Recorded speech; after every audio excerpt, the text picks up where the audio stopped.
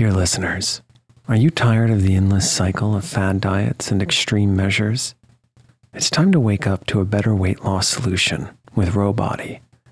As someone who's been through the ups and downs of weight loss, I know firsthand the challenge of trying to find what will stick.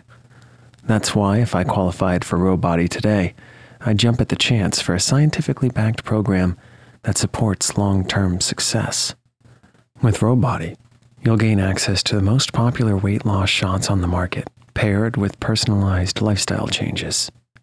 Over 200,000 people have already chosen Row to help them lose weight. Say goodbye to the roller coaster of weight loss dreams and hello to sustainable, real results with Rowbody. Go to row.co/snoozecast. Sign up today and you'll pay just $99 for your first month and $145 a month after that. Medication costs are separate. That's ro.co/snoozecast.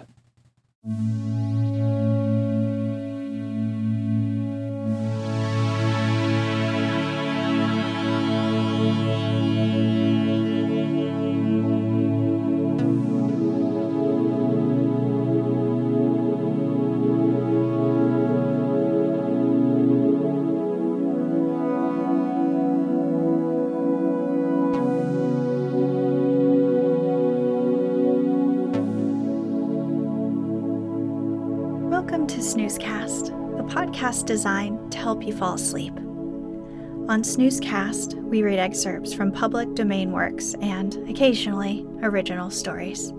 Listen to us on snoozecast.com, like our Facebook page, and follow us on Instagram. We'd like to thank our listeners. If you enjoy our show, please write us a review on Apple Podcasts and also share it with a friend.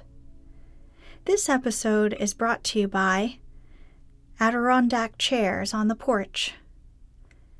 Tonight, we'll be reading This Side of Paradise, the 1920 debut novel from F. Scott Fitzgerald, who later wrote The Great Gatsby. The book examines the lives and morality of post-World War I youth. The novel famously helped F. Scott Fitzgerald gain Zelda Sayers' hand in marriage. Its publication was her condition of acceptance.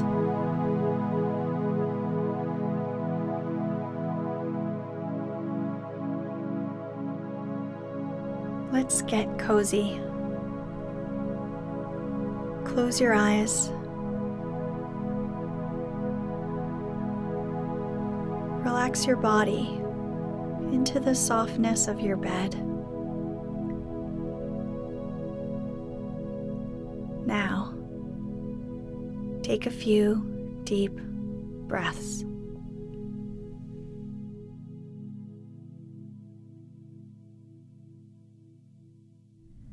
Book 1, The Romantic Egotist.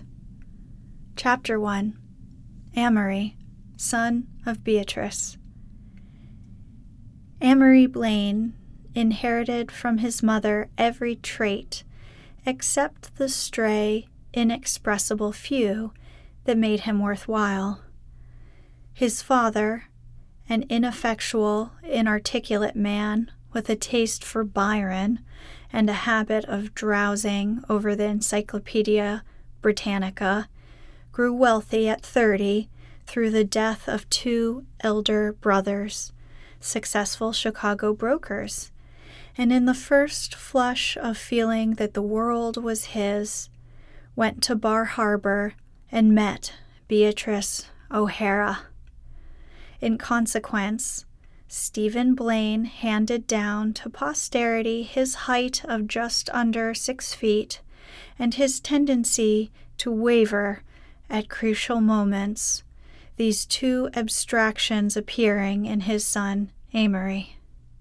For many years, he hovered in the background of his family's life, an unassertive figure with a face half obliterated by lifeless, silky hair, continually occupied in taking care of his wife, continually harassed by the idea that he didn't and couldn't understand her.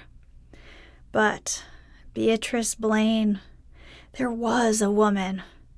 Early pictures taken on her father's estate at Lake Geneva, Wisconsin, or in Rome at the Sacred Heart Convent, an educational extravagance that her youth was only for the daughters of the exceptionally wealthy, showed the exquisite delicacy of her features, the consummate art and simplicity of her clothes. A brilliant education she had, her youth passed in Renaissance glory. She was versed in the latest gossip of the older Roman families, known by name as a fabulously wealthy American girl to Cardinal Vittori and Queen Margherita, and more subtle celebrities that one must have had some culture even to heard of. She learned in England to prefer whiskey and soda to wine, and her small talk was broadened in 2 senses during a winter in Vienna. All in all, Beatrice O'Hara absorbed the sort of education that will be quite impossible ever again.